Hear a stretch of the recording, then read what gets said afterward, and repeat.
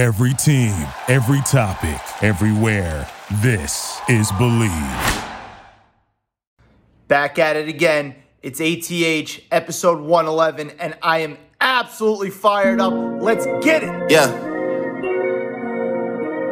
Okay. Lil CC on that beat. Yeah. I mean, where should I really even start? I got that I'm keeping in the dark. I got my across the street living large. Thinking back to the fact that they dead, thought my raps wasn't facts, so they sat with the bars. I got two phones, one need a charge. Yeah, they twins, I could tell they apart. I got big packs coming on the way. I got big stacks coming out to save. I got Lil Max with me, he the wave. It's a big gap between us in the game. In the next life, I'm trying to stay paid. When I die, put my money in the grave. When I die, put my money in the grave. I really gotta put a couple in a place. Really just lapped every in a race. I really Welcome back. It's your man's ATH back behind the mic. It's episode 111 for the love of the game. And as you can probably imagine, I am in a really good mood. Because I have 4 magical words for you. New York, we here. You're goddamn right. New York, we here. The New York Knicks, that's right. The New York Knicks are on a 9-game winning streak. You heard me correctly. A 9-game winning streak and are currently 4th place in the Eastern Conference. Unbelievable. Right now, does it matter that the Yankees are playing pretty bad baseball at the moment? Nope. Don't care. Do I care about the NFL draft this week right now? No, I most certainly do not. The Jets will take quarterback Zach Wilson, and the Giants will hopefully take either Devontae Smith or Jalen Waddle, whichever one is available. Great. Don't care. None of that matters right now because the New York Knickerbockers, a team that was seen by many, including myself, as a cast of misfit toys, a bunch of cast-offs that nobody wanted, a team that their preseason over-under win total in Las Vegas was set at 22.5. This team is currently sporting a 9-game winning streak and are 34-27 at the time of recording. Again, 4th place in the Eastern Conference and would host a playoff series if the playoffs started today. I mean, we are in an alternate universe, I would say. But no, this is actually happening. I mean, where to begin? Oh, I know. Let's start with the coach, Tom Thibodeau, a hire that I was skeptical of before the season started. Well, he's taken a team that is not all that talented and has gotten this team to play hard every single night. He's gotten every inch of talent out of this team. Maxed out. They play hard every single night. They may not play well every night, but they fight and they scrap every single game. Remember, before this 9-game winning streak, they had a major cold stretch. Randall's shooting had gone cold. They lost a few really close games, some tough losses, dropped to 2 games under 500. And at that point, the season could have gone into the toilet. The feel-good story was running out. And you would have said, hey, you know, the Knicks have this culture. They're playing a good brand of basketball, but the team's just not talented enough. But this team doesn't have a glass jaw, unlike another New York professional sports team, the New York Yankees. And they continue to scratch and claw and fight and now have reeled off 9 straight wins. This team is a bunch of rough-riding, tough dudes. Randall, Derrick Rose, RJ Barrett, Nerlens Noel, lunch pail, bring your hard hat to work type guys. The type of guys that New Yorkers love. We can't get enough of these types of players.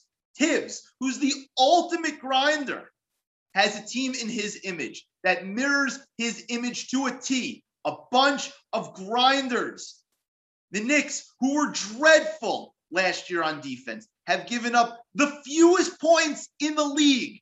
And right now are 2nd in defensive rating in the entire league. Unbelievable. What type of discipline Tibbs has installed in this team. Yeah, will his message wear thin maybe after 4 or 5 years? Sure, maybe. Do I care right now? Not one bit. Not one bit. Tibbs, in a year where there are a lot of good coaching candidates and a lot of coaches that have done a great job, should hands down be the coach of the year. I don't even think it's a question. Tibbs for coach of the year, no doubt. No doubt. No one else could have done to this team what Tibbs has done to the New York Knicks. No one else. As for the players, let's start with RJ Barrett, who's made a huge leap in year 2 on offense and on defense. He's shooting 39% from 3 this year, and he's almost automatic from the corners. But it's not just the 3 ball. The whole offensive game has matured. The pull-up jumper, not having better vision when he drives to the basket. He looks like the second coming of Paul Pierce. A major compliment. Major compliment.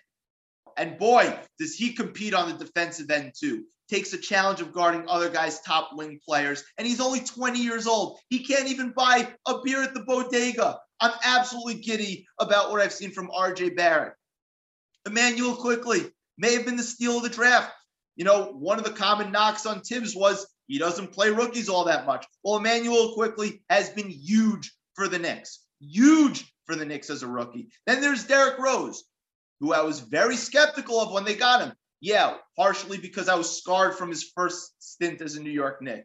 Partially because I thought he was going to take Quickley's minutes. Well, they actually play great together, as the numbers show. And I'd like to see more of them and less of Elfrid Payton, but whatever. That's kind of picking nits right now. The Knicks wouldn't be in this position without Derrick Rose. And you saw it in that losing streak when Rose was out with COVID protocols. I think he actually had coronavirus. The Knicks looked lethargic, but Rose has given them a monster boost off the bench. Nerlens Noel, who's been a defensive anchor for them as a rim protector. A great signing by the front office. And Taj Gibson, who may be like 48 years old, has been awesome for them as an insurance big with Mitchell Robinson out. Reggie Bullock, been cast aside by a few teams. He's been the 3-and-D player the Knicks need. That was a monster shot he hit against New Orleans a couple of Sundays ago. Unbelievable. And Alec Burks, another cast-off. He's been huge for them, the offensive end off the bench. He's played solid on the defensive end.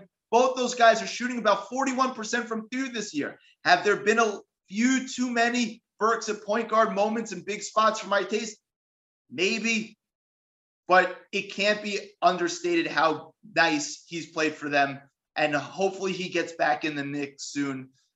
Just unbelievable. Unbelievable what this team has accomplished. And then there's the engine. Julius Randle, who's been a revelation this year. I'm on record. I was a major skeptic. I'm still a little bit of a skeptic. I hope he doesn't turn into Pascal Siakam, who was awesome at the beginning of last year and then kind of turned back into an average guy at best this year. I hope that doesn't happen to Randle, but it's hard to argue what he's done this year. In his 7th year in the league, Randle has turned from an empty calorie stats guy, a black hole on offense, an indifferent defensive player, to an all-NBA type player. Insane. Just insane. I really can't think of another player who's evolved in his 7th year the way Randle has evolved. Think about this for a second. Randle this year, at the moment, is averaging 24 points a game, 10.5 rebounds a game, and 6 assists a night. The other power forwards, or guys who have played the 4 that have gone for 24, 10, and 5 in a season are Kevin Garnett, Charles Barkley, Elgin Baylor, and Larry Bird. Larry Bird, by the way, averaged 24 and 6 for his entire career, which is just absurd. Absurd. Oh, and Julius Randle is shooting 41% from 3 this year, up from 27% last year. But that's not even the biggest jump. It's the playmaking that's made the biggest difference. As I mentioned before, he was a black hole last year. And this year, he's been, except for a few black hole moments, and again, now it's picking the tiniest of nits, he's been unbelievable in finding open guys from when he gets double teamed. I hated watching him last year. And now that he's in the All-NBA conversation and the MVP conversation, like, what planet am I on? This is crazy. Will it last? I don't know, but right now I can't get enough. This team, if they stay in the 4 or 5 line in terms of seedings, they will win a first-round playoff series. I'm not scared of those frauds from Boston, Atlanta, Charlotte. I'm not scared of any of those guys. Miami's a tough matchup for the Knicks, but they haven't looked all that good so far. We'll touch on them a little bit later. But yeah, in the year 2021, I believe that the Knicks will be a second-round playoff team. Absolutely crazy. Oh, and if they get there, I hope they draw the Nets in round 2. Yes, I would rather play the Nets than the Milwaukee Bucks or Philadelphia, because that series is going to be a street war, a bar fight type series. And I don't think those pansies in Brooklyn want that kind of smoke.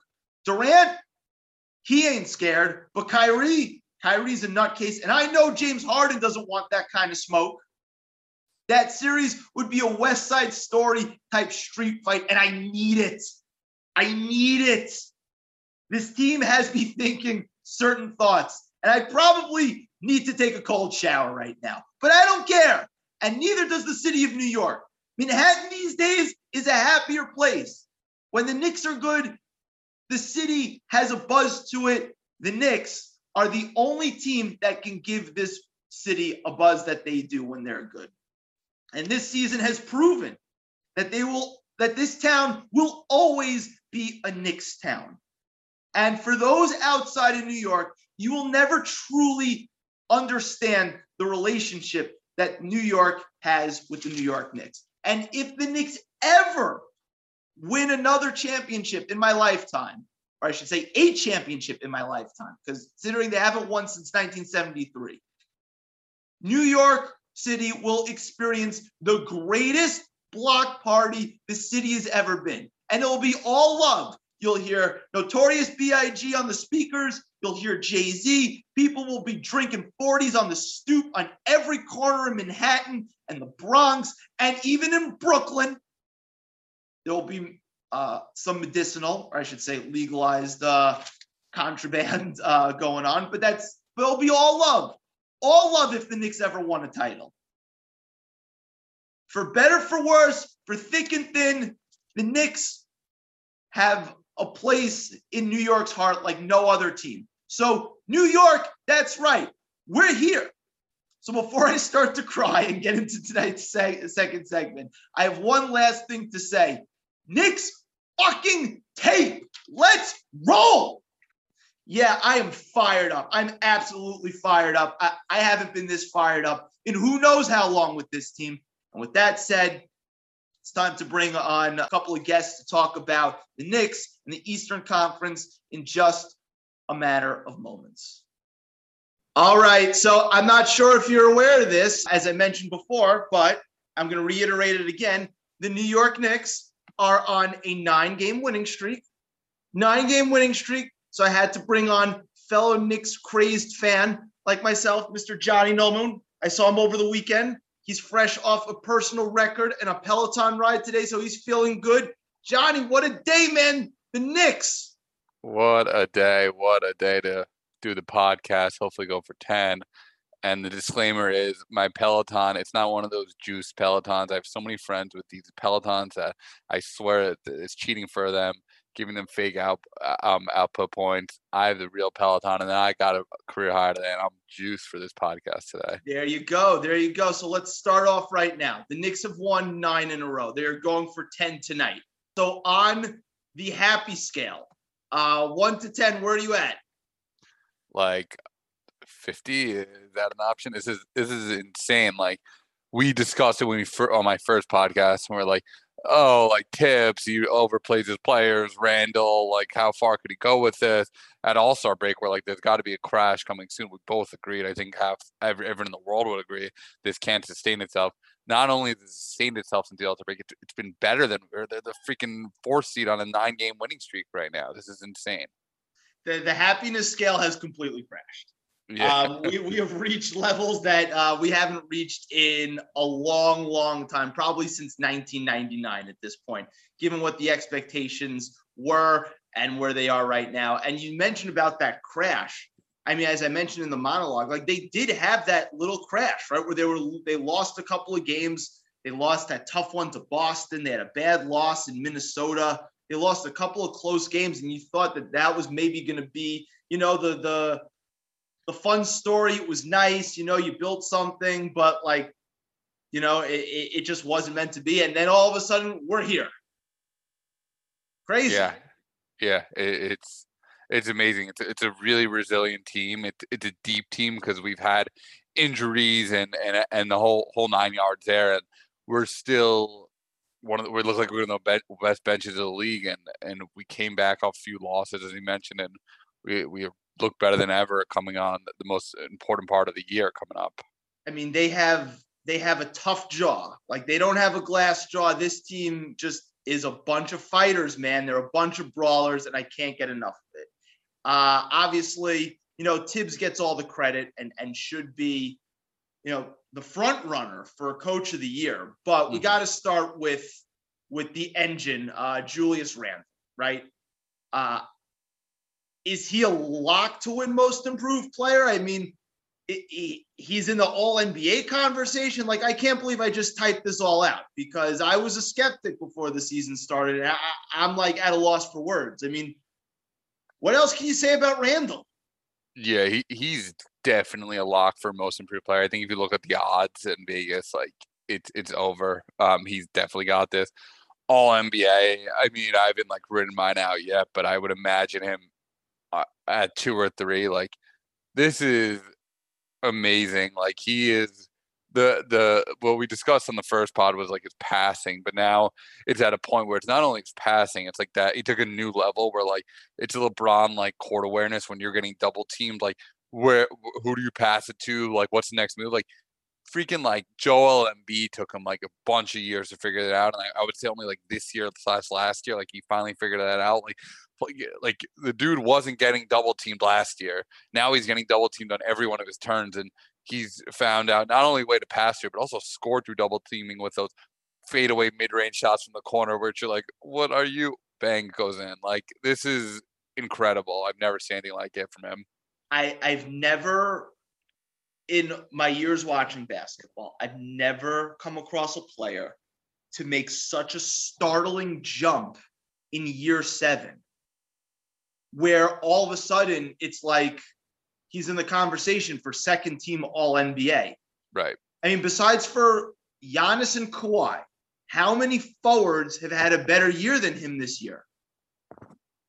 Yeah. How many? I can't think of one off the top of my head right now. And that's startling considering what we watched last year. Yeah. Craziness. I just, it's unbelievable, but it's not just him. I mean, it's really, this team is it's a complete team effort. I mean, RJ Barrett in year 2. I mean, I don't know, where were you after year 1 with RJ Barrett? Because obviously the jump from year 1 to year 2 has been also unbelievable. I thought he had potential. I didn't think he had the level of potential that I think now. I think I just his game kind of looks kind of raw, kind of high schoolish. He didn't have so many moves, and his jumper, from a pure I'm watching the Knicks and we need 3 points, and I know Burks and maybe some other guys should be getting 3. The catch and shoot 3 when we need a 3. I want him to have the ball. I feel when he squares to the basket, he's gonna make that 3 every time. Last year I was he's gonna miss every time. His drive looks great, and he's doing it to tough defenders also. We watched Boston the other week, and Marcus Smart's up in him, and he's finding ways to score. So this is an incredible jump in his second year. Yeah, the catch and shoot 3-point numbers are through the roof. I mean, he's not taking that many off the dribble, and that's fine. I mean, the pull-up in the mid-range looks better, and in the playoffs, that's going to be a huge tool because we all know that teams who just shoot layups and 3-pointers, that doesn't translate in the playoffs. You have to be able to score from all 3 levels, and he's proven that. His court vision, passing out of those drives where last year, there was a major tunnel vision when he was driving left.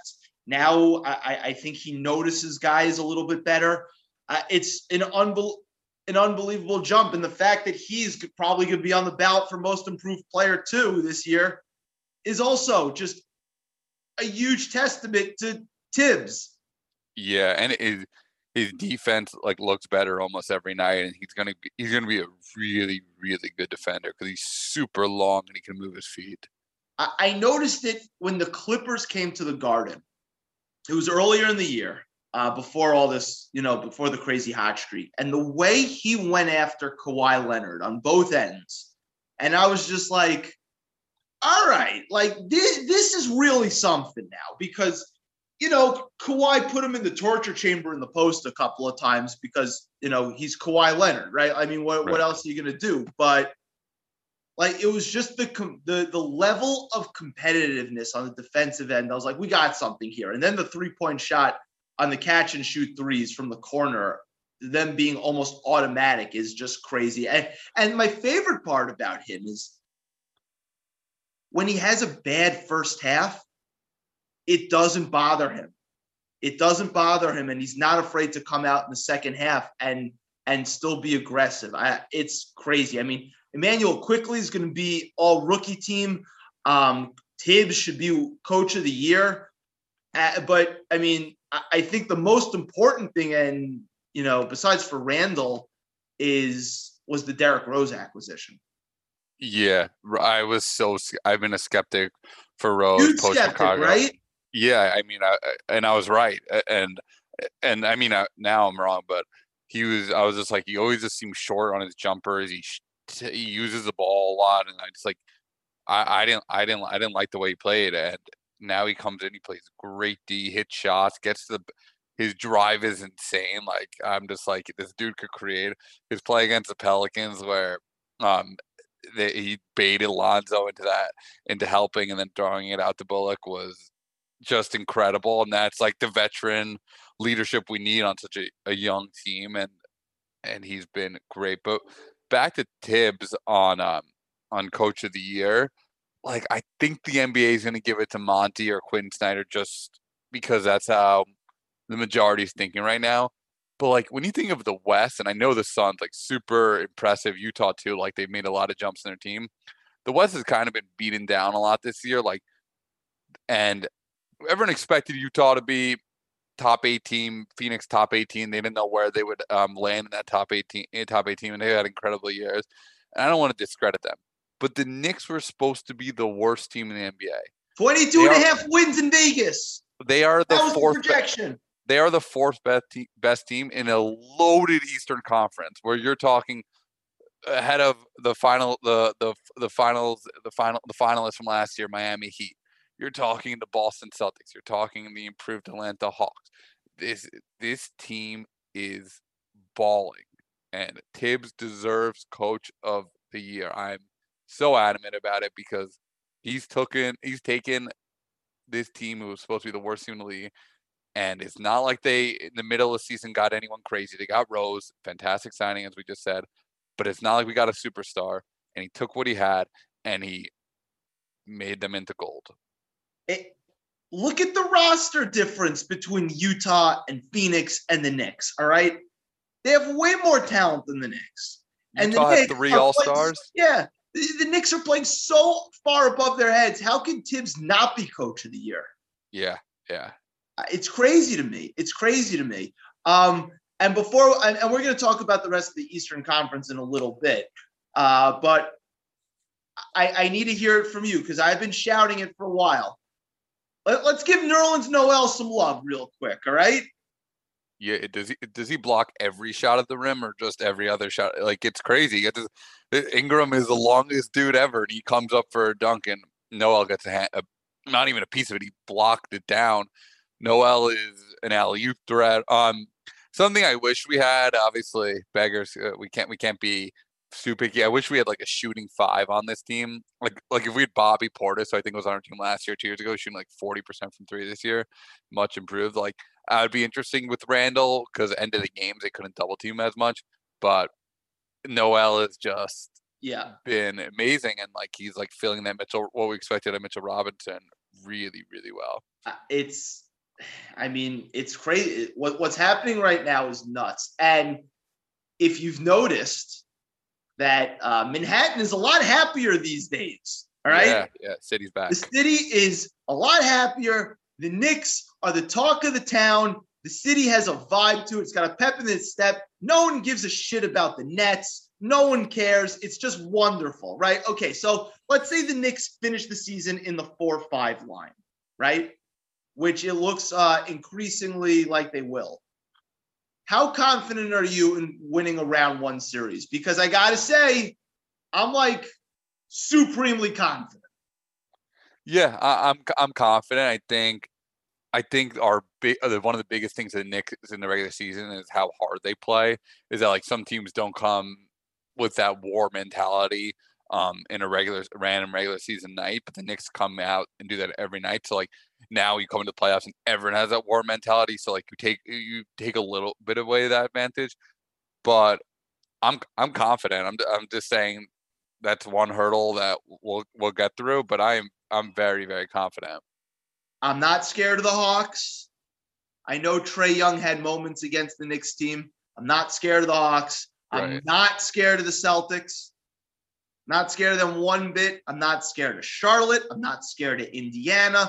The one team that potentially could scare me is Miami, only because I've seen Jimmy Butler go for a 40 spot with a triple-double in the playoffs, in the finals last year, and be the best player on a court that had LeBron James and Anthony Davis. That makes me a little nervous, but we'll get to Miami in a little bit because they haven't been super great. But I'm not nervous at all. I think if they stay in the 4-5 line, I think I'm 8 out of 10 confident that they're going to win a first round playoff series. Yeah, and I want the Hawks because I think the Celtics are they're a more physical team than the Hawks, and like our big advantage of the Hawks is that we'll rattle them with our physicality. We'll play them super tough. We'll knock Trae over a bunch of times, make him scared to drive to the rim. Old school New York basketball. The Celtics, I don't want to seem smart on RJ Barrett for a bunch of games in a row. That would be tough for Barrett. Smart's a menace, especially in the playoffs. I want the Hawks badly. I agree with you. The Heat also, they're a very good team, but whoever we play, I'm confident. I think we'll take them. We're hot right now. Well, so I know I'll probably have to take a cold shower after all this because getting way too excited. But like, dare to dream now, right? We're in the second round. There's a clear top three in the East. Of the three, which team would you want to see most and why? Out of Philly Bucks, yeah. What team do you want to see the most? I know you want me to say the Nets, but I think it's got to be Philly. Why? Make the case. Because I think the other two teams scare the living crap out of me. That's A, and B. I think Philly. We could do some. It's hard to guard Embiid, but we could throw some double teams at him. Be a little creative. Danny Green is known to go cold, so maybe their shooters will go cold a little in the playoffs. They're a tough team, but they scare me less. The Nets healthy scare the living crap out of me, and the Bucks are just balling right now, and they're a tough team. Well, the Bucks had a weird loss last night where Bogdan Bogdanović went absolutely crazy in the fourth quarter. His revenge game. Yeah, it went nuts. But you know where I'm going with this? Of the three top teams in the East, I want to see the Nets the most. Now, I'm on record. I'm not sure the Knicks could win a series against any of these teams, but I want to see the Nets the most. Does Durant make me nervous? Yeah, but he's been extremely brittle. Kyrie Irving's a nutcase, and James Harden doesn't want to scrap. He's not a brawler. This Nets team is not a bunch of brawlers, all right? And right. I think, yeah, do I think, and the Knicks would have nothing to lose, have absolutely nothing to lose. The Nets would be shitting their pants. And even if the Knicks didn't win, right, the Knicks would beat the crap out of the Nets physically. And the Nets are the softest team of the three. They're the softest team of the three. And I'd rather see them. I want the Nets to finish 1. I want the Knicks to finish 4. And let's go. Let's go West Side Story type fight. Let's do this. Yeah, I mean the healthy Nets team is just it's incredible. I don't think anyone could stop them. And I was gonna say, I as I say that, like, yesterday Kevin Durant just went for 30 points coming off the bench, like it was really easy. But that I don't care. I think the Knicks could just, they've hung with the Nets. When the Nets have had their dudes, they've hung with them. And I want to see it. I need it. I need that series. As we transition to talk about the rest of the East, I just, Philly, the Embiid thing, he'll put Nerlens Noel underneath the basket every single play. Yeah. That's a sure 2 points. And I know the Knicks beat up on Milwaukee early. They blew them out, like the third game of the year. But right. Milwaukee is coming together at the right time. I know last night they didn't play great. And Giannis would eat the Knicks alive, like really eat them alive. But not just like getting buckets, but just like physically, just torture them. So yeah, I'd rather the Nets. So that leads us to transitioning to the East as a whole, right? So we mentioned the guys at the top, the Nets, Philly, Milwaukee. I want to talk about a couple of other teams. So there's a team that is the second hottest team in the league. The Washington Wizards have won 8 straight games. This was a team that I thought was going to finish in the top 6 in the Eastern Conference before the season started. It looks like they're getting hot at the right time. What have you seen from the Wizards right now that gets you kind of excited about the Wizards? I mean, this just shows that the playing game, sorry, Mark Cuban, it was genius, because now you're having the Wizards would never push hard for this if it wasn't for the playing game. It gives them a fighting chance, and now they give an entire fan base something to root for and something to be excited about, them coming potentially at the 10th and potentially sneaking into the playoffs, which would be wild considering where we saw them. Westbrook is he's just acting like a winner. He's proving a lot of people wrong. We're saying he destroys teams' careers over all this different sentiment, but he's looked great. Beal's just been doing his thing all season, which shouldn't be discounted because he's leading the league in scoring. I think now. I mean, every game Steph scores. Well, Curry took over. Sorry, he scores 37 every night. The guy Curry. I can't keep track of who's leading the NBA, who's leading scoring, but it's amazing. These two guys are an exciting backcourt. Everyone would love to see them in the playing game. It's going to be super exciting. Like, I'm sorry, Chicago. Like, you're building something nice here, but you bore me. You bore me compared to the Wizards. I want to see the Wizards in that playing game. I think the Wizards are going to finish top 8. Really? Wow. Yeah, I think they're going to finish top 8. And when you go, Westbrook has all his distractors. I get the reasons why. I understand. People don't like his style of play. I understand that he was horrific to start the season. But if you go into a game with Westbrook and Beal, like, you've got a puncher's chance. And I just, not that they're going to beat anybody in the first round, but they could scare somebody. Yeah, definitely.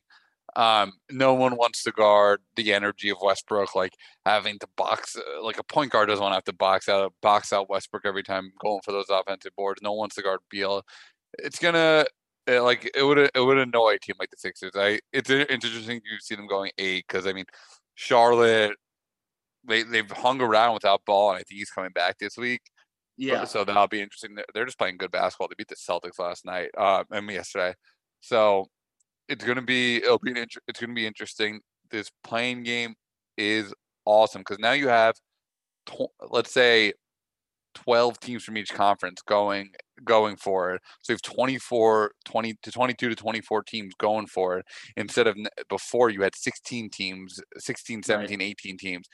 This just keeps the season a lot more alive. The SCAR just tanking. This is great for the NBA. What do you think of the Celtics right now? What do you make of them? I don't. Tatum is coming back. He's playing a lot better. I know Brown's been injured. We spoke about this. I spoke about this with another. Kemba's just, he cannot hit a shot anymore. He doesn't scare me at all, and I think that's a huge loss that they don't really have that like big three on scoring. Brown's really good, but they just like don't have that like hump. Like they don't have that like, they don't really have a big man. I think when 48 comes back, that's going to help them a little bit to get some more depth. He played yesterday against Charlotte. He's back. He'll get back in the mix. It's just something just seems off. I think I saw Bill Simmons tweet about it. I think he said that the Celtics have like trailed at one point by over double digits in like 45 games this year or something like that. I mean, maybe he was being sarcastic, but it just seems that there's something off. And Kemba's had a couple of good games, like that game against Golden State. He had a great game. But I don't know. It's a weird team to me. And the Tatum season's been, weird as well. Because obviously he had the whole COVID thing and that, he's using an inhaler that he hasn't been using before. But it seems like they just don't like playing with each other. Honestly, when I've watched them, it seems like they don't like playing with each other at all. And that seems to be a problem. We mentioned the Miami Heat, right? The Miami Heat are currently in the 7th spot. They've been up and down. They've had, a really disjointed season, whether it was COVID, whether it was injuries. They've had a really disjointed season. How sleeperish to you are the Miami Heat? Because a lot of people are saying that, they should be sleepers, obviously, given the run that they had and the 7th seed. But at the same time, like Tyler Hero seems to have taken a major step back. Duncan Robinson doesn't seem to be having the impact he had last year. Where are you at with the Heat? I think it's so interesting because I don't know. Is it like they just looked a lot more cohesive last year? Like, was it like Crowder? Like he's a very good player. They've missed him a lot, though. He balanced them out. Right. He's definitely a glue guy. I think the point, my overwhelming point about the Heat is that Jimmy Butler last year in the finals looked like, oh my God, he's like a top 10 player in the NBA again. Like people were really down on him before last season, saying like, he's tried Minnesota, hasn't worked. And like, this is just not, he tried Philly and hasn't worked. Like this is just not really going to work again. And he came out and he was dominating NBA Finals games against the Lakers, who were the best defense in the playoffs last year by far. And they were locking down people. And Butler couldn't be stopped, like physically bodying LeBron. So he's been good this year. Don't get me wrong, but he needs to get on that level again, which was that like a fluke last year. That he was on that level. I don't know. I'm a little like confused about where he is as a player. Like if he's one of the best players in the league again, then I'm like, okay, the Heat could win the East. I was really high on the Heat going into the season. So this doesn't make, but like you kind of agree with me, Butler has to get on that level that he was at last year. It's funny you say that because he's missed a lot of time this year. Yeah, definitely. And if you look at the splits in terms of when he plays, the Heat generally win. When he doesn't play, they generally lose. And it's that to me is their record with Butler is the one thing that is keeping me, still in on the Miami Heat. Because, right. Obviously Spoelstra is one of the best coaches in the league. Like they have that infrastructure. They have that thing going. Bam Adebayo's had an up and down year as well, but his offensive game has taken a step up. I think he struggled a little bit defensively this year because, he's playing predominantly 5. And I think, the loss of Crowder has really hurt them though, especially on the defensive end. He's just a bigger body than Trevor Ariza is. And Trevor Ariza is like 85 years old at this point. They've missed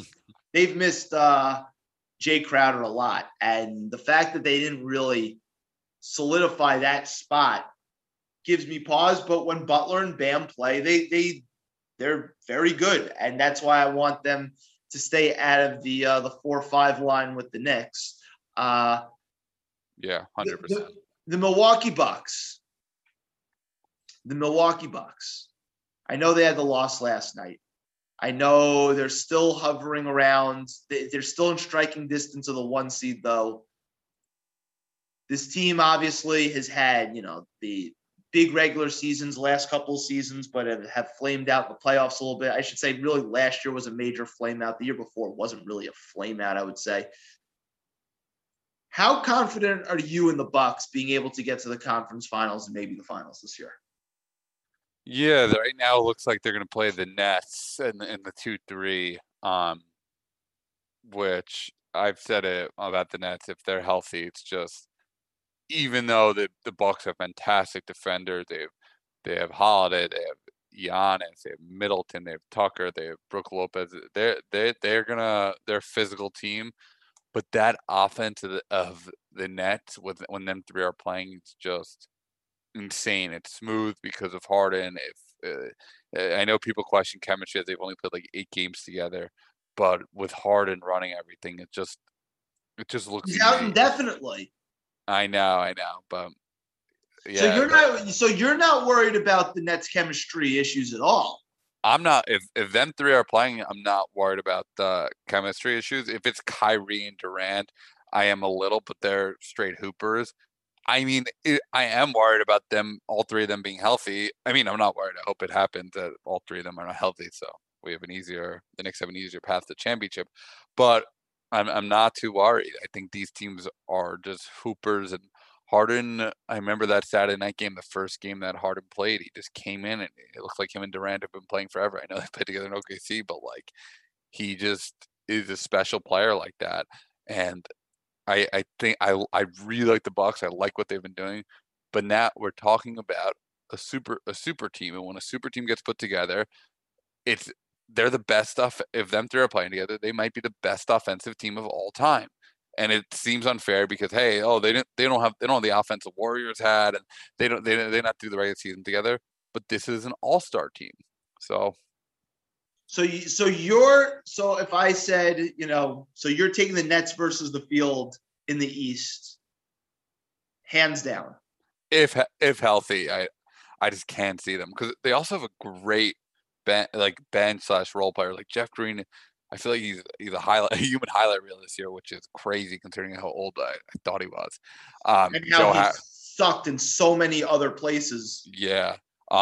Blake looks good again. Everyone seems like they're all of a sudden drinking coffee again or something. They're just like rejuvenated on this Nets because maybe they think they can win the championship. And then they have a lot of options at big. They have they can go small. They could get Carroll or DeAndre Jordan to get in there and like foul and beat or just like stay in front of Giannis. So if they're healthy, I can't see it happening. I hope I'm wrong because I hate them so much, but I'm just that's just my perspective. I know Philly's lost a couple of games. Yeah. Ben Simmons hasn't played. Tobias Harris is making his way back. But Ryan Russillo said something. Was it Russillo? I forget who it was, but said something super interesting about. No, it was Kevin O'Connor in The Ringer. How Matisse Thybulle, if you watched him like D up guys, he's a problem, right? And when Simmons comes back, he's a problem. And those two guys if you watch Thybulle play against Devin Booker, right? Devin Booker is a pretty good offensive player. He was locking those dudes up, and I think Philly matches up really, really well with Brooklyn over a 7-game series. Yeah. And so do the Bucks also do. They do too, which is why if you told me that right now, I would take the field. Right. But that's what's playoff basketball. It's just, I don't know. I'm in the opinion of basketball right now that it's just better offense. Like you had some really good teams guarding the Warriors, and like some teams are like, oh, you put him on Steph, him on Clay, him on Draymond, him on KD, and you're good to go. You got the matchups, but better offense just. But that Warriors team Yeah. was able to ratchet it up defensively when they wanted to. Oh, 100%. I'm not sure Brooklyn's able to do that, even though they seem to all. Durant's a terrific defensive player. Harden could be slightly below average when he tries. Kyrie can be same when he tries, but I don't know. I don't think you can go into, and you saw it with the Heat that first year. I don't think you can just go in and roll, right, and expect to just roll and win the title the entire, first year in. I hope so, because the pure I'm usually a pure basketball person, and that's my instinct is like that it shouldn't work. They can't play defense. They're not a physical team. They don't play together. Like they've been injured all year. Like that shouldn't work to win a finals. That's like my pure basketball instinct telling me this. But then just those three guys' talent. I personally don't think we're ever going to see if I'm right or wrong, because I think one of them will be injured or not playing or something. So I don't think we'll ever see them three together in this playoffs. Milwaukee's doing some interesting things with Drew Holiday. I think they're rounding into form. And if you're looking to place like a bet, a little bit of a long shot bet, them to win the East is really good odds. I think it's like it's maybe like 8-1, 9-1, something like that. It's pretty good. But before I let you go, just think about these first round playoff matchups for a second. In theory, you can have this, right? If you could have Brooklyn against Washington, round one. So you got the Durant Westbrook stuff. You got Beal. You've got all that, Westbrook. right? Let's go Westbrook. You've got Miami and Philly. You've got Milwaukee and Boston. And you've got Knicks Atlanta. It's pretty good. The East is incredible these days. It's more exciting than the West. The West, you're just like, it's got to be LeBron or maybe like the Clippers. The East is incredible. Where did this come from? It is awesome. What if I told you that the East has 3 of the 4 most likely NBA champions? Oh, 100. Would you agree? Yeah, because I think the top of the East is way better than the top of the West. Yeah, I mean, I could only see the Lakers coming from the West and doing this. We've spoken about the Clippers before. We just both agree that they have something weird going on with their chemistry and overall team. They just signed Cousins today, so I'm sure they'll add to them just not working out well together. But yeah, the top 3 in the East is tough, and then the back of the East with the Knicks, Hawks, Heat, and Celtics is just insanely good. Like the Celtics were supposed to be in the finals last year. The Heat made the finals last year. Like these are really, really good teams, and it just feels good. The East deserves a little bit of respect. I know I'm going to do a podcast, I think, next week about the Western Conference, but it's time to put some respect on the Eastern Conference's name. And most importantly, the New York Knicks are going for 10 straight tonight. I don't know if we mentioned that before, but it's time to mention it again. Johnny, this was great, man. Hopefully we'll speak soon. And Knicks tape, we here. Let's go. 10 in a row. Let's go. 10 in a row. Let's do it. Speak to you soon. I'm pumped.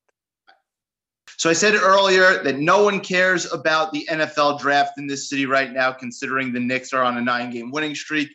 That still holds true, but I figured we should still talk about it just a little bit. So I had to bring back on a recurring guest, special recurring guest I haven't spoken to in a while, Mr. Shai Elberger, my Giants extraordinaire, to talk about what the Giants are going to do in the draft. Shai, what's good, buddy? What's going on? I certainly care about the NFL draft. I'm enjoying the Knicks as well, but I've been in the draft prep mode for at least a month, so I'm ready for it to happen. So you're ready for the draft. All right. So the Giants got the 11th pick. A lot of talk about pass rushers, a lot of talk about potential wide receivers, maybe some O-line. Where do you want them to go with this year's pick? Assuming they're going to stay put. Yeah. So obviously the odds would say they will stay put. The thing that they did well in free agency, aside from the players they got, are that they addressed the glaring hole for number one receiver and a glaring hole for number two cornerback outside of Bradbury. If either of those things did not happen, I would be much more zeroed in on either receiver or maybe cornerback with the first round pick. So now there's not really a pressing need for either of those two positions. Having said that, I would really be okay with a number of different options. My gut and my heart tells me, and this is really just based on all the things I've read and heard, is that I would love for Jalen Waddle to be the pick at 11. And I just think he has a different element to his game in terms of speed and quickness and shiftiness that the Giants receivers don't have. So I think he's really the guy I would like the most, but there's a lot of other players I would totally be okay with. So we'll jump there, right? Because the two receivers that are going to be in range are the Alabama guys. You just mentioned Jalen Waddle and Heisman Trophy winner Devonta Smith. I personally would want them to go in either one of those directions. I would be happy with either one of those. Just expound a little bit why you like Waddle over Smith, because Smith is also just a monster who I think is going to be a really, really good pro. Yeah, and again, as you know, I don't really watch college football. I did watch some of the championship game, but I know all about Smith's stats and tore up college and best receiver maybe in Alabama history if you go by the numbers. I will say I was ahead of him on the depth chart last year. Correct. So that's another thing, is that if they had come out last year, or I guess going into this season, Waddle was actually higher ranked, and then fractured his ankle early in the season. But another thing is, I believe, correct me if I'm wrong, Smith played 4 years at Alabama. And I feel like for a top receiver, that's pretty rare. So I do somewhat discount that, he has the most touchdowns in Alabama history or whatever, because he played 4 years, which I think is rare. But other than that, I really just fall into kind of the top question that everyone knows about, which is his size. I mean, his legs are so pencil thin, and I get that he didn't get injured at Alabama, and he showed a lot of toughness, and they used him as a gunner. So he has those, attributes. It just, when it comes down to it, I don't love drafting someone who will have to be an outlier in terms of their size to be, a really good receiver. There just is not a large group of players, really even a small group of players with his size that turned out to be really good. So can he be? Sure. There's exceptions to every rule. I just don't love that it would have to be an outlier. And for Waddle, the NFL comparison that, I know sometimes are a little foolish, but the one I've seen the most is Tyreek Hill. And you really think about it, like Marvin Harrison, Hall of Famer, and he's a comp that I've seen for Devonta Smith, and Tyreek Hill, who I guess at this point is not a Hall of Famer, but I guess it's a little TBD. But who would you rather actually have on your team? And for the Giants, I just think with Golladay already there and Shepard and just like what offenses are today, just the ability for a player to just, go the distance and make people miss and have that kind of freakish speed and athleticism, to me, is just a more valuable asset to put in to this specific Giants lineup. Like if they had Beckham or some other, if they had Tyreek Hill, then maybe I would lean more towards Smith. But I just think they're really lacking still, even with Golladay, that big playability, and that's why I lean Waddle. Waddle's only 5'10", though, so it's not like his only 5'10". Yeah, but it's the weight. It's I don't know. It just, Smith is the more rounded, maybe better route runner, better hands. But there's just something about guys who make people miss and can take a wide receiver screen 80 yards. I just think is really important and to have these days, and the Giants just don't have that, even with Galladay. But I would not be upset if they drafted Smith. I would totally understand it. The Giants have a history of taking pass rushers in the first round. It seems to me, and again, I've done less draft prep than you have, that pass rushers and defensive players specifically aren't like as premium in terms of talent as they have been in years past. Are there any pass rushers to you, just given the Giants' tendencies and draft history, that you could see going at 11 that are worthy of that selection? So that's really two different questions. I can see them going pass rusher at 11 based on the obvious need they have at edge rusher. And, none of us knows how the Giants rate or grade these players. What I can go by is just, again, like reading as much content as I can, that there does not seem to be really that blue chip pass rusher. Obviously, none are going to go like top 5 or top 10. You would think if the Giants take one at 11, that he'll be the first pass rusher drafted. So they really would have their choice. It's just, are there any worth 11? Now, what I always struggle with is like, well, there's one that, if they trade down, he's worth 15, but he's not worth 11. I don't, kind of like, what's the difference if you take him at 11 or 15? Is a really big difference. But from what I've seen, there's no, blue chip pass rusher. They all have question marks. So on that note, given the need even, I would be a little disappointed if they took one at 11, just because I know it would be categorized as a reach.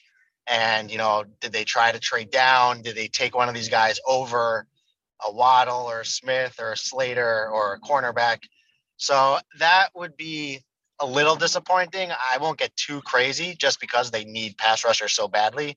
And I'll also never forget in the JPP draft, the 2010, again, as someone who didn't watch him in college, I was very against drafting him just because I thought the narrative was he's basically an athletic freak, but, he played at this lower tier college. It was Florida something. I forget exactly where. And then, Central Florida. Central Florida, yeah. So, and they're drafting him really because his potential is so high. And I was like, not worth, he did all these backflips on video. And I was obviously dead wrong in that assessment. He turned out to be a really good player. So I'll get it. I won't get too upset. I do think that if they want a pass rusher, I would hope they would try to trade down or, just address that need in round 2 or 3. So I wouldn't want it, but I wouldn't be too upset. What about the offensive line? Because I have, honestly, I'm tired of them drafting offensive line. I know their offensive line hasn't been great, but this team, or I should say this general manager, clearly doesn't know how to scout and grade offensive linemen. So they've had so many early picks of offensive linemen. Why would we want to do this again? Yeah, so that's a good point, and I think I'm with you from the standpoint of, listen, none of us, we all agree the Giants' offensive line as it stands now gives us zero confidence going into the season. We're putting our hope and faith that their projections of these players and ability for them to improve happens and plays out. We know Penei Sewell will not be there at 11. Rashawn Slater, there's definitely a chance. So he would be the guy, I think. I think the other linemen, kind of like the edge rushers, would be a little reachy at 11. So maybe if they were to trade down, they would be in consideration. For Slater, here's where I'm conflicted.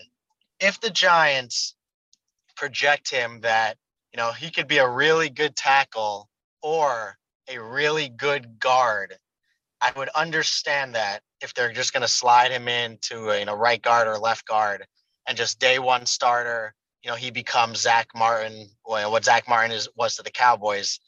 And, I would be okay with that. What I'm a little against is if they really think he's like a bona fide tackle, then he's basically getting drafted to start at right tackle. And last year's third round pick, Matt Peart, just immediately becomes no better than a backup, which may be what he ends up being, for his career. But I want him to have the opportunity to prove that all he is a backup, or on the flip side, prove that he can be a good starter. So I don't love drafting players to immediately replace players who were just drafted last year.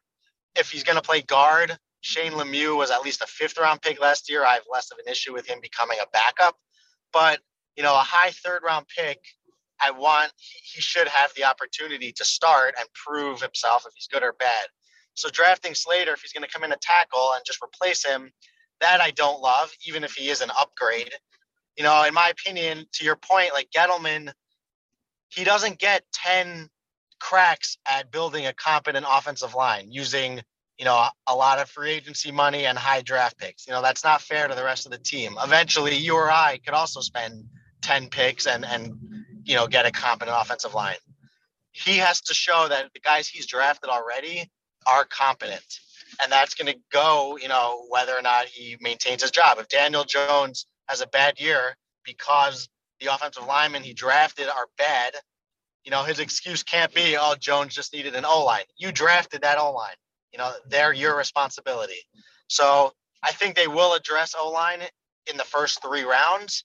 I would prefer, I think, round 2 or 3. And I have less of an issue with them drafting Slater if they think and project him to be, a Pro Bowl, all-pro type guard moving inside the tackle. Then it's like, is the 11th pick worth a guard? It's another question. So he's a guy, again, I'd be okay with it. I would understand it. But, I think I still prefer Jalen Waddle. There's a lot of talk about the quarterbacks in this draft. Personally, and again, I know I'm no expert, but outside of Trevor Lawrence, none of them really scream to me great, right? Like all of them. Yeah, I'm with you. Or they all have questions. Right, they all have questions. Now, if there was multiple QBs in this draft that had that, can't miss tag to them, right? Or that you felt that were can't miss. Given where the Giants are with Daniel Jones, would you be okay with the Giants trading up to get a quarterback? So is the question, would I be okay with it, or do I think that there's a chance they would do it? Because the second question is 0% chance. No matter, I think, if there were 3 Trevor Lawrences in this draft and the Giants had the 3rd pick, there's just no way I can see Gettleman moving on from Daniel Jones after 2 years, considering he was, kind of the crazy pick he made. Would I be okay with it? I would rather not as well, considering we just spent the 6th pick on a quarterback. And, how many can't miss, quote unquote, can't miss prospects are there that miss? Trevor Lawrence also could, in theory, miss. It's just, at best, you're looking at like, a 60-40, maybe a 70-30 chance that this guy is actually what you think he's going to be. So I would not be in favor, given the Giants' current quarterback situation. And I'm not saying that because I think Daniel Jones is like destined to be a Pro Bowler. I just would not be in favor of you, again, kind of like the O-line thing. Like we just used a 6th pick 2 years ago. Now we're going to use an 11th pick plus whatever other assets to give up. And I understand quarterback is the most important position. Again, it would be another point back to the O-line. Like Gettleman chose this quarterback. He doesn't get another chance to like get another quarterback, and make this one worth 0. So I don't know. I would not want I don't that. know. If I thought that there was another guy in this draft that was going to be like Peyton Manning, then I'd 100% do it. I don't care what Daniel Jones is. I don't care that what's his name, that Gettleman made the pick. Like, if I was like dead set that this guy is going to be great, then I would do it. Well, wouldn't there be so many other teams? What? Wouldn't there be so many other teams trying to, move up as well? Well, I mean, the Giants have, it's not like they don't have picks if they wanted to move up. Like, they have good draft capital if they wanted to do so. I mean, I don't think this draft is worth doing that. But in theory, if it was, I'd be okay with it. I would be completely shocked because I think it'd be 0% chance. And I think I would be a little, because I mean, you're really just starting from day one. Yeah, you think this guy's going to be amazing, but Peyton Manning went 1, Ryan Leaf went 2, Andrew Luck went 1, RG3 went 2. Happens, Trubisky just went 2nd. Sam Darnold just went 3rd. So, Rosen, what if Baker Mayfield went 1st? Would you be happy with him over Daniel Jones? Would that be a big improvement? So I don't know. I think if the Giants were really like lacking a quarterback, then it would make a lot more sense. I still think it would pay to try to see if Daniel Jones is your guy. Well, if that's the case, then I definitely believe that the pick has to be Smith or Waddle if both of them are there. It has to be. Well, they could easily feel that they've surrounded him with a lot of talent on receiver, running back, tight end, and the real lacking part of the offense is still O-line. So that's back to if they think Rashawn Slater is going to be an all-pro guard, then I guess you take him. All right, last thing before we get your prediction for who they're going to take. We both don't enjoy Dave Gettleman's time in New York so far. His quote about him looking to trade down, and he's never traded down in his life when he's been a general manager. Your thoughts on that quote? So, yes, I when I watch his press conferences, I'm like cringing the whole time. But I think there's two truths. So in his mind, he is, he might be telling the truth to us that he's wanted to trade down. He is asked teams, he's made offers. The one, I guess that would be, no way to know really, is like he said he's had trades in place and then the player the other team wanted was picked right before. All these excuses, I'm not going to get fleeced. Let other GMs get fleeced. So in his mind, he's giving his truth. But if you look at it from a macro view, does he mean to say he's the only GM in NFL history that's never been offered a fair draft trade? Everyone else gets fleeced, and he's the only one. People are just offering him horrible trades. I don't believe that whatsoever. I think what he needs to trade down might be he's just valuing that way more than what other GMs value it. Because in his mind, he's like, oh, I have this prospect I love. If I trade down, I'm not going to get him. So you need to pay me on top of that for what I'm going to be missing out at. Whereas other GMs have a list of, 5 guys that they like. They realize no one's good at drafting really overall. So just get more picks. You get more draft picks. You have a higher shot at getting, more players out of the draft. He can't be the only GM that's never been offered a fair trade down, in round 6. It's impossible. So I don't buy that at all. I think he's fundamentally opposed to trading down and risking a player that he's targeting, which in round 4, 5, and 6 is an absurd concept. So, well, what do you think about that theory in the top 2 rounds? So I mean, you obviously need more to trade down in round 1 and 2. I think he gets hooked on specific players, which I get all GMs do. I guess that's not uncommon, but I don't know. He thinks he must be a better drafter than average, and thus, he wants these guys. The fact that a team would ever trade up in round 5 to get a running back, to me, is so dumb because there's just overwhelming data on how such a bad and stupid move that is. In the first 2 rounds, Like, yeah, let's say they get to 11 and Smith, Waddle, I guess if both are available, maybe Slater's not. Smith, Waddle, a cornerback or two, and like those other guards and all the edge rushers are all available, and you kind of have them grouped similarly. Of course, it makes sense to trade from 11 to say 15 with New England and pick up a third round pick or a second round pick or something like that. The more picks you have, especially higher and really lower also, that's all you're getting for it. There's a reason Bill Belichick ends up with every draft having like 13 picks because he's not an idiot. He knows that no one's going to outdraft the rest of the NFL. So the way to succeed in the draft is coming away with 13 picks instead of 6 picks. Well, yeah, except for the fact that he can't draft skill position players and misses every single year. That's true. Belichick, so that's even a perfect, like, the players he drafts actually might be below the league average in terms of how they do. And he makes up for that by having 13 picks every draft. So he's guaranteed, he may end up with no, superstars, but that's a great way to build depth, great way to have good special teams.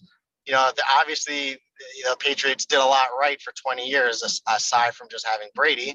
And, the smart GMs, Seattle, I guess Seattle's actually a really bad example. I think they have like 3 picks this year, but Pittsburgh or Indianapolis, they're always trading down in the middle rounds and getting more picks. And that, I think, it makes so much sense. So that's just crazy. Not just that Gettleman's never traded up in round 1 or traded down, but in any round, in any draft that he's always getting fleeced. It makes no sense. I don't buy that for a second. But I would be in favor of a round 1 trade down, assuming that, because I don't know who's good or not. I would want 2 second-round picks or 2 third-round picks or another first next year. Those are always valuable. It's going to be interesting. So, okay, putting it on the record, who do you think they're going to take? So I was waiting to make this prediction because it's going to be, and this is, again, from things I'm reading in the recent days, it's going to be someone who actually has not been mentioned so far in this podcast. And my prediction will be, this is assuming, actually, I'll make 2 caveats. Assuming Devontae Smith is not there at 11, because I actually think he will be their pick if he is there. And assuming that Dallas takes Patrick Surtain, which I think is like every mock draft has that. Yeah. I'll go with an out there prediction, and I think they will draft cornerback J.C. Horn. Interesting. That's going to be the surprise pick at 11. Interesting. It seems they're very high on him and Surtain, and I know the first thought is like cornerback is so not a need at all with Bradbury and Adoree Jackson they just signed, and then all the safeties they have. But we know from signing Bradbury and Adoree Jackson that cornerback is an expensive position to fill in free agency. Bradbury has 2 years left on his deal. Adoree has 3.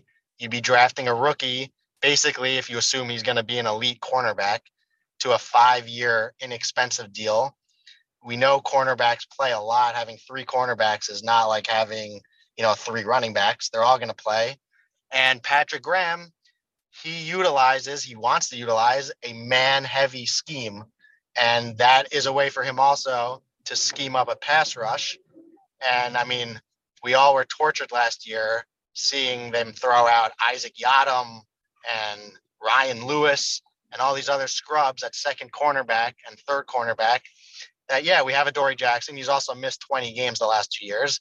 If either him or Bradbury got injured, you're back to playing those scrubs. So if they are on as high on Horn and Surtain as I think they are, I could definitely see that being a pick. And I wouldn't mind it either. Interesting. So interesting. Because I haven't, of the little bit that I've read on the draft, I haven't seen that anywhere. Yeah, J.C. Horn. You heard it here first then. You heard it here first. Love it. I'm just hoping that they, I know I have this gut feeling that they're going to take the linebacker out of Penn State, Parsons. I I would like that, and I don't think so. I think they will shy away due to I'll be just disappointed because I don't know. I want Smith or Waddle. Like, those guys have the potential to be awesome. Right. Like, awesome. And I know wide receivers is the sexy position, and if you look throughout like the second and third rounds of receivers, like they produced really, really good ones, like DK Metcalf, like AJ Brown, Chase Claypool was a second round Justin pick. Jefferson. So that all factors in, when they're weighing if Waddle or Smith are there, but there's a whole group of receivers they love in round 2 versus some pass rusher or Slater, and they don't like the round 2 group. That kind of factors into it. I don't think they're going to take Parsons because of his, I guess, character concerns, especially after the DeAndre Baker situation. So I would actually be really surprised if they did that, although I would like him. The one thing I will say, and it never even occurred to me until I was reading an article in The Athletic last week of, it was like the top 10 most likely picks based on what he's hearing. And like number 6 was some defensive tackle out of Alabama. I swear, if we take a defensive tackle, I will. At 11? At 11. Like if Slater's gone and Waddle. If McShay doesn't have it or Kuiper doesn't have it, then I'm not trusting The Athletic. Listen, sorry, I don't know what it's based on, but I would be furious if that happened. Yeah, that wouldn't be great. My official prediction is Devonta Smith. All right, there you go. There you go. All right, well, Shai, I'd like to say that I'm on pins and needles for this draft to come for the first 2 rounds. But again, the New York Knicks are on a 9-game winning streak and are currently the 4th place team in the East. I'm not sure if you heard or were aware of that. So that has taken up way more of my emotional energy. But it's good to catch up, bud. Aware. You're aware? Are the Knicks going to beat the Suns tonight? Suns coming off, second game of a back-to-back. Knicks are at home and rested. Yeah, they're gonna beat the Suns tonight. Let's go, Knicks! Wow, the train keeps rolling, baby. There's no stopping this train. Like I'm looking forward to a round 2 matchup versus the Nets. Okay, so I talked about it in the monologue, and I need it. I made the case that I'd rather play the Nets than either the Bucks or the Sixers. Agreed. Even if they have maybe a higher chance of losing, I just want that Nets series. I want that Nets series, and I don't think those pansies in Brooklyn want a street fight. They don't want a street fight. They don't want to scrap. Our guys scrap. We'll brawl if we have to. They don't want that smoke. All right.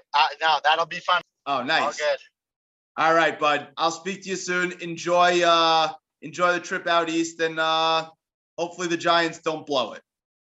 Hopefully not. No, they won't blow it. I believe in Judge. You believe in Judge. Nice. Good stuff. I'll speak to you soon. Thanks so much. Right. Okay, bye. Thanks again to my recurring guests, Johnny Nolman, talking a little Knicks and a little Eastern Conference playoff preview. A lot to be excited about the Knicks. And then my other recurring guest, Mr. Shai Elberger, previewing the Giants draft strategy. That's episode 111 for the love of the game. Your boys hyped up. Take us out, Drizzy. Rich, then I'm really being modest, cause the way I do my deals never treated like an artist want the house. You could DM my account. My DM 6 figures and I'm counting. 9 figures was the goal till I hit the East. They ain't living, so bury mine with me, Ross got it. When I die, put my money in a grave. I really gotta put a couple in a place. Really just lapped everything in a race. I really might tap, really on my face. Lil CC, let it slap with the bass. I used to save with a mask in a cave. Now I'm like, nah, love, I'm good, go away. Ain't about to die with no money I done gave you.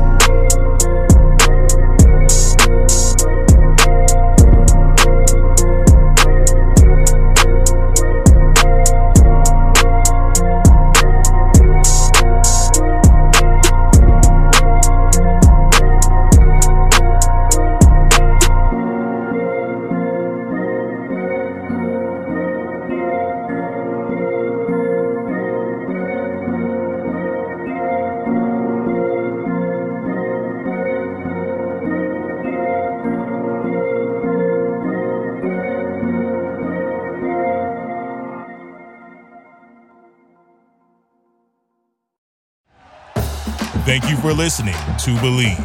You can show support to your host by subscribing to the show and giving us a 5-star rating on your preferred platform. Check us out at Believe.com and search for BLEAV on YouTube.